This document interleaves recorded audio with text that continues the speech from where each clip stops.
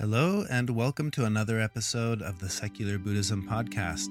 This is episode number 133. I am your host, Noah Rochetta, and today I'm going to talk about 5 daily life guidelines.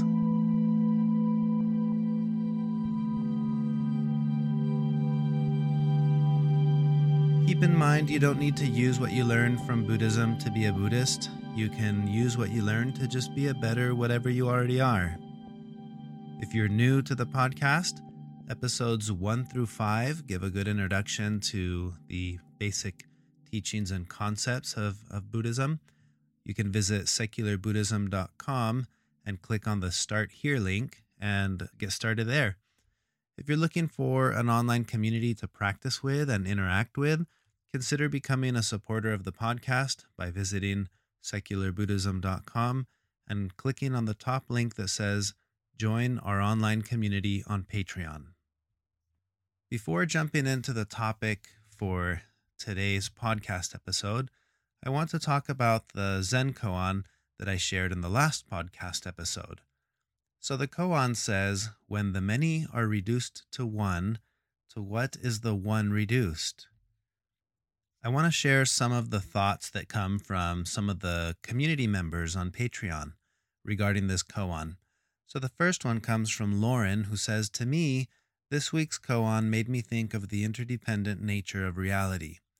I also thought about the often used car analogy. If you are taking a car apart piece by piece, when does it stop becoming a car? The many car parts are often reduced to the concept of a car in our minds. But the reality is that each component is unique and interdependent with all things. So I think it's a lesson to remind ourselves that every concept we have of a physical thing or an idea is made up of subcomponents, and those are made up of subcomponents, and so on. This is so we can be mindful of what it took for this thing, this concept, this moment to arise, so we may act more skillfully by having right view in the world. Close quote. Mirella says, I really like this koan as it makes me think about the concepts of oneness, interconnectedness, and non-self all in one sentence. If the sense of separation between self and other disappears, then there is no one left, at least not in the same way as before the many were reduced to one. This doesn't mean that the one is reduced to nothing, but rather that the one has become the many. Close quote. And then Matt says, I am reminded of the story of the blind men and the elephant. In this situation, reducing the number of blind men would reduce our understanding of the elephant. I really love this koan. It also made me think of how a forest benefits from a diversity of species. A reduction of species makes the forest less able to cope with change. I think humanity is learning this from the internet. We can become trapped in thought bubbles on the internet. Reducing the views that we are exposed to makes us more vulnerable. Close quote. I enjoyed the thoughts that were shared on the Patreon community, specifically these by Lauren, Mirella, and Matt, and I wanted to share some of my own thoughts regarding this specific koan. I agree with what was shared, where the invitation of the koan is to see the interdependent nature of things. And what's fascinating to me when we start to think about this in terms of the one and the many, if you think about it in terms of a line that goes up or a line that goes down, you end up at the same place, which is the point of uncertainty and the point of not knowing. So if I were to take the car as the analogy, car is a concept, it's an idea, and yet it's a thing, it's real. And yet I could reduce it to all of its parts and I end up with another concept.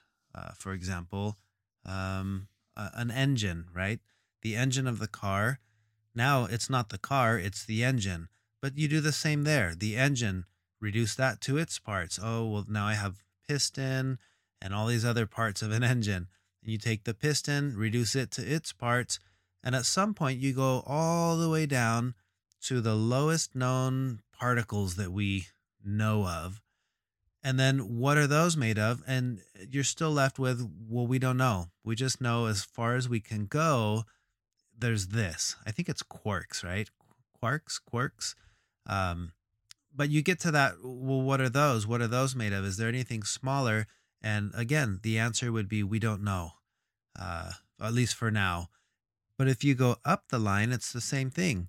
Or many states make a country, many countries make a continent, many continents make the planet, many planets make the solar system, many solar systems make a galaxy, many galaxies, and you go up until you say, okay, we've got the universe, and the universe is expanding. Now you can go into the theoretical explanations beyond that. What if it's a multiverse? What if it's string, bubbles? The various explanations of what there could be with a multiverse theory. You end up at the same place, which is we don't know. And I think it's kind of fun to think about that in terms of this koan with the many and the one. What you have is, again, the many and the one and the many and the one. It just depends how you want to define it, right? Many states make up one country. But if you reduce the country to its parts, you'd have many states. We'll reduce the many states to their parts. Well, many counties. Well, what about the many counties? Many cities. What about the many cities? And it goes on and on and on. But what we have are just concepts and ideas. So that's fun to think about in terms of this specific koan, that when the many are reduced to one, to what is the one reduced? For me, this is, again, it's an invitation to see the interdependent nature of things. Those are the thoughts I have about the koan. And now I want to jump into the topic for the podcast for today. I've been thinking a lot about different topics, and I keep a list where I have my ideas of topics. And for some reason, I thought I'd share this one today. This is a list that I first encountered when I was doing my lay ministry program with Bright Dawn.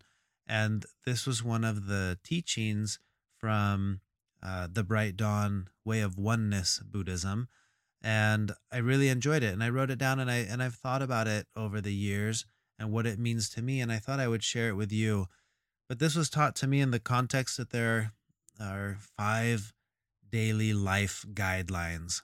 And I must say real quick that when I first heard about these as guidelines, it made me think of that scene in Pirates of the Caribbean where Keira Knightley, Miss Turner, is trying to get Captain Barbossa to follow some specific rules or codes, and she invokes the Pirates Code, and he retorts with, first of all, you have to be a pirate to follow the Pirates Code, but then he says something that always stood out to me. He says, and thirdly, the code is more what you'd call guidelines than actual rules. And this is something that I think about often with concepts in Buddhism. There is no compelling in Buddhism. There are no commandments. There are no. It's not like a hard set of rules. Almost everything that we learn about is in the context of being guidelines. So when we think about these in terms of guidelines, remember there's no compelling. There's no rigid requirement to follow these things. But I enjoy these guidelines. I think they are worth thinking about daily, on a daily basis. So I want to share them with you. These are the 5 guidelines that I learned about. The first one is the guideline to consume mindfully. And when we talk about consuming, we're not just talking about consuming food. I do think it's wise to eat sensibly and to not be wasteful and not take a whole bunch of food on my plate knowing that I'm probably not going to eat it all. I think there's some sensibility with that and skillfulness with that. But this goes into other things as well. The fact that we can pause before we buy something and see if breathing is enough.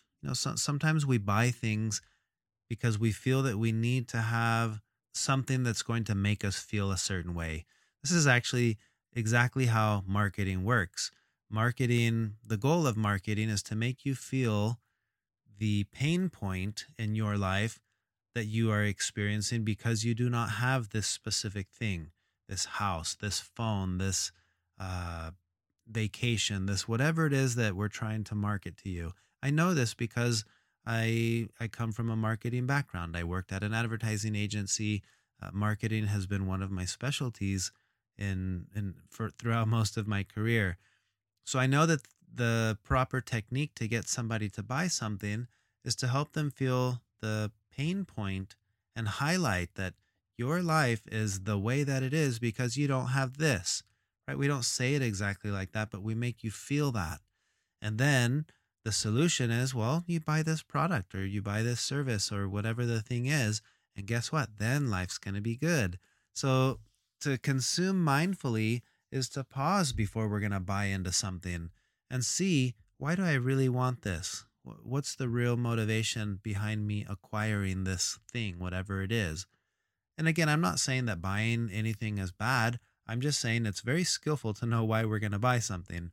And in our society, sometimes we don't entertain the thought of why we're buying something. We just buy it because we want it. The next form of consuming mindfully is paying attention to the effects of the media that we consume.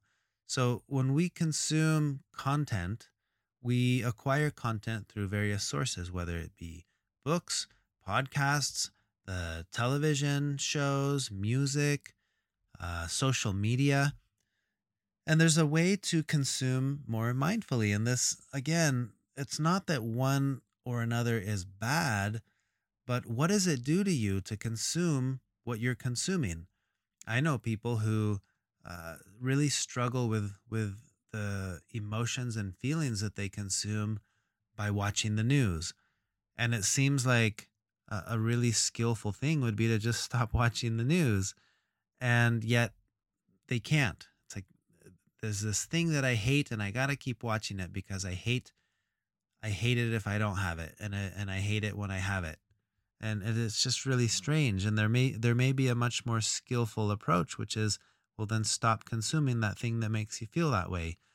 Again, I'm not saying that we need to do any of these things. These are just guidelines. It's all about you understanding yourself and then consuming mindfully based on what you know is best for you. It would be highly unskillful for someone who's allergic to peanuts to decide, well, I'm still going to eat peanuts anyway because I like the flavor. It's not that that's good or bad. It's just that it's highly, highly unskillful. Why would you do that? But we do that all the time with the many things that we consume. So consuming mindfully. The second one is share loving kindness. So again, these are 5 daily life guidelines. I like to think about share loving kindness. And to me, this means consider other people's views deeply. And I like the keyword deeply because oftentimes I think about my views and how meaningful my views are to me, right? We all have meaningful views. Our way of interpreting reality is real to us. Now, nobody goes around living their life saying, I know that my way of interpreting reality is wrong, but I'm going to stick with it anyway. Why? Nobody does that. Why? Because we all genuinely think that our way of experiencing and interpreting reality is the correct way. And you can see this in any form of ideology, right? Everybody believes that their way is the right way. So to consider other people's views deeply, for me, means I'm going to go beyond the view. To view it deeply means, where did this view come from? What are some of the causes and conditions that gave rise to this view? What are, just you go down layer, and we don't know the answers to all these things. You can't know all these things, but you know that there are causes and conditions. So that helps me to not get so hung up on whatever the view itself is. I can talk to someone who might have a very strange view that makes no sense to me, but I can see it deeply and understand that that view has causes and conditions. And I may not understand those causes and conditions, but knowing that there are causes and conditions and those causes and conditions have causes and conditions changes the relationship that I have with the specific view. I think that's really helpful when we're talking about political views or religious views. Those are always hot topics. It also means sharing loving kindness. To me means that we work for peace at many levels. It means that I'm trying to experience more joy and less negativity with my interactions with other people. And another component to this sharing loving kindness to me is recognizing that it takes bravery on my part to be kind and compassionate. Now, one quick example of this to give a little bit of context is the way that we interact with people like homeless people. In Pema Chodron's book, When Things Fall Apart, she has a section where she's talking about how when we see someone on the street and they're homeless, most of us tend to not want to look at them, to not, especially if you don't have anything to give them, right? Because it's awkward and it feels uncomfortable to not be able to help. It's not that it's not that we go around saying, "Oh, I don't want to help you." Maybe some people do, but for most of us, what we go around feeling is, "I wish I could do something, but I can't. I'm not in a position to. I don't have the money. I might not have money on me. So I'm just going to avoid looking at this person because I can't help them anyway," which is actually sad because it kind of makes them feel invisible. So the idea of bravery and compassion, or having brave compassion, is recognizing, for me to look at this person in the eyes and just acknowledge them and say, "Hi, how are you?" Or "I hope you're having a good day," or just a smile. It takes a little bit of bravery because there's going to be a little bit of awkwardness, which is the awkwardness of, "I don't have anything for you," or "I can't do anything for you." But I'm okay with the discomfort of the awkwardness because I'm brave. So I'm just going to share that compassion and share the smile. That's how I think about it in my head. This term of brave compassion. So that second daily life guideline is to share loving kindness, to be willing to share that kindness to other people, even when it's hard to do because it's uncomfortable at times. Okay, the third one is practice gratitude. And this is always a good one, right? We can respect the people that we encounter because everyone and everything is a teacher. And this is a helpful one for me. When you encounter someone that's unpleasant, a coworker or the annoying person in the store or whatever it is, we can start to see these people as teachers. What can I learn from this? What can I learn from this behavior I'm experiencing? What can I learn from? And when we have that mindset of learning, then you can have gratitude. Thank you for teaching me how not to be, or thank you for teaching me how, um, how I don't know, whatever the lesson is that you get. If you're the one who can make a lesson out of anything and learn from anything, then it's natural to feel a sense of gratitude towards whatever situation or scenario or person. And then we can be equally grateful for the opportunities and the challenges. I think it's very easy for us to be grateful for opportunities. That's natural. But it's not very common for us to feel a sense of gratitude for our challenges. But the challenges are often the more formative of the two. I've had plenty of nice opportunities and experiences of things in life that where I was grateful for. And I've also had many challenges or situations that were extremely painful and difficult, and I didn't feel a sense of gratitude for it at the time. And yet, those events are the ones that went on to forge something much more significant and larger for me in terms of my character or in terms of life changes that I can look back on. And if I'm being very honest with myself, I would have to say I am much more grateful for all of the challenges than I am for the opportunities, because the challenges are the ones that really helped me learn more about myself or really helped me to grow. So when we practice gratitude as a daily life guideline, we're looking at both the opportunities and the challenges and trying to practice gratitude towards both. There's a quote that I like to share in terms of gratitude. This is by David Steindl Rost. And he says, "In daily life, we must see that it is not happiness that makes us grateful, but gratefulness that makes us happy." And I think that's so true. And if we can develop practicing gratitude, we'll find that we tend to be more happy going through life, not because we're happy, but it's because we're grateful. It's the gratefulness that makes us happy. And I think a lot of times we have that mixed up. We try so hard to find ways to be happy when instead we should just try to find more things to be grateful for.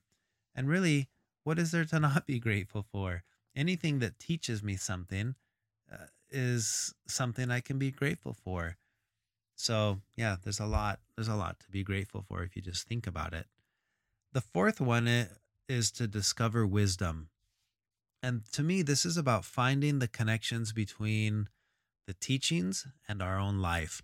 And like I said, anything can teach us, anything can be my teacher. So when I make the correlation between that thing that's teaching me something and what that means for me in my life, that's a matter of discovering wisdom. I discover wisdom in the little things, the wisdom of being annoyed at the red light, the wisdom of dealing with the coworker that makes annoying sounds, or whatever the situation is. There's wisdom to be had there if we're willing to look. Now, another concept here related to this discovering wisdom is that we should not become attached to our conclusions. When we see something that we say, oh, I've gained some insight, that's fine. There's nothing inherently wrong or dangerous with gaining insight, but how attached are we to the insight that we gain? This to me is like the blind man and the elephant. And I gain wisdom when I feel the elephant and I discover, yep, the elephant consists of all these little stringy things. And then later I might discover, yeah, that's the tail. That's just the hair on the tail. And that's only one part of the elephant. But to me, that might be the only real part. But how attached am I to my conclusion? If I'm attached to my conclusion, then I don't want to hear from the other person that's saying, no, it's not. It's one big side wall, the one who's feeling the side of the elephant. So let's not get too attached to our conclusions. And again, we can always keep the beginner's mind, the empty teacup, right? As soon as the teacup's full, there's no more room for more tea. So we keep it empty. That to me is not becoming attached to our conclusions. And there's a quote that I think goes well with this concept, discovering wisdom, which is the Tibetan proverb that says, if I know I will die tomorrow, I can still learn something tonight. And I love that thought.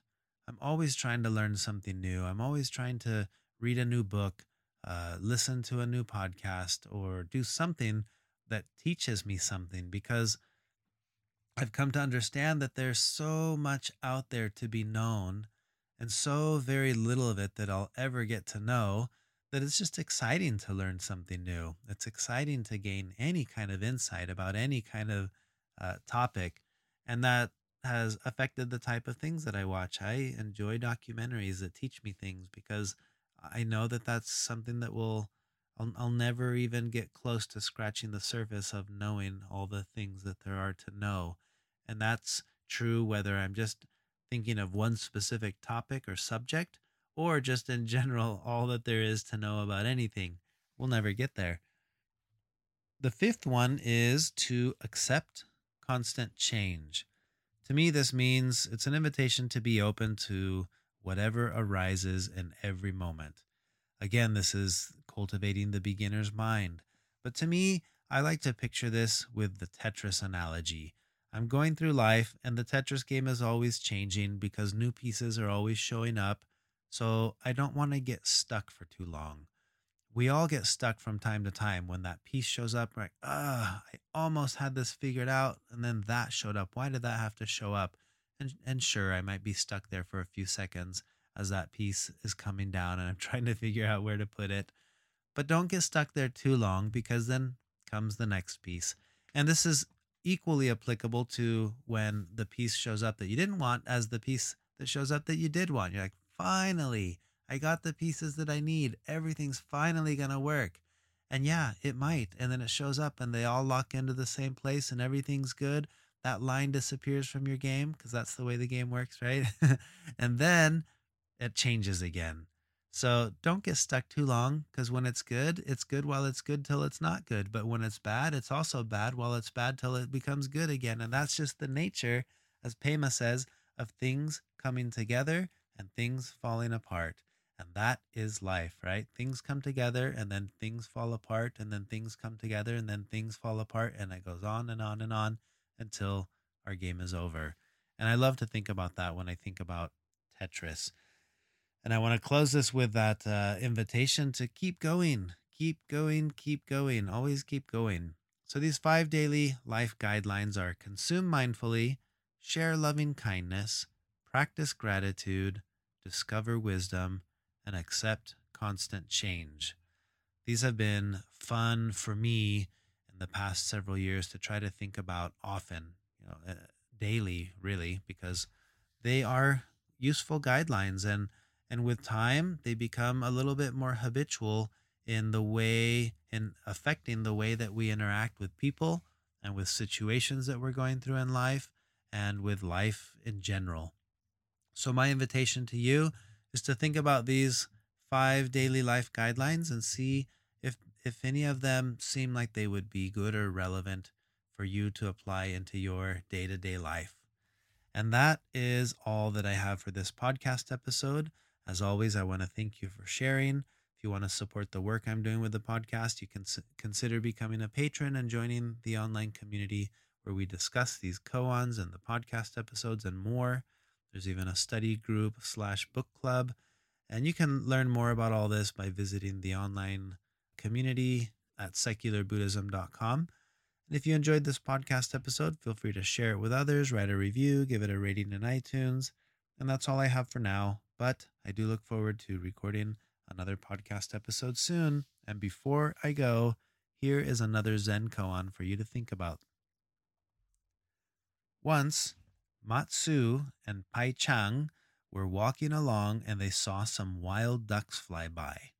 "What is that?" the master asked. "Wild ducks," Pai Chang replied. "Where have they gone?" "They have flown away," Pai Chang said. The master then twisted Pai Chang's nose, and when Pai Chang cried out in pain, Matsu said, "When have they ever flown away?" Until next time.